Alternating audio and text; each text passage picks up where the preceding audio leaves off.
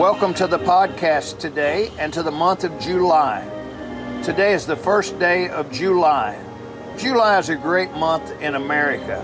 It's the month we celebrate our independence from Great Britain in 1776.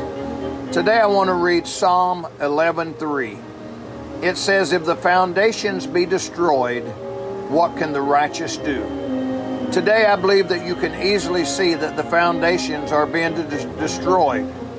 The foundations of our freedom, the foundations of our family, and the foundations of our faith. You ask, what can the Christian do in times like these? Well, I want to tell you one of the most important things you can do today. Pray. Prayer is so important. It's one of the most powerful things we can do, and yet the most neglected. 1 Timothy 2:1 says, "I exhort therefore that first of all, supplications, prayers, intercessions, and giving of thanks be made for all men." Satan whispers, "There's no use to pray." Pray on. When God doesn't answer your prayers like you want, pray on.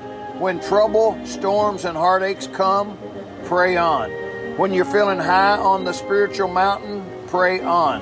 When you're low in the valley, pray on. When you're having a regular day, pray on. When you're having a good day, pray on. When you're having a bad day, pray on. What we just saw SCOTUS decide on in the month of June ought to cause us to pray on. God is in control. Don't get discouraged and give up on praying. That is exactly what the devil wants you to do. Let me encourage you today to pray for our country and world. May God bless you today.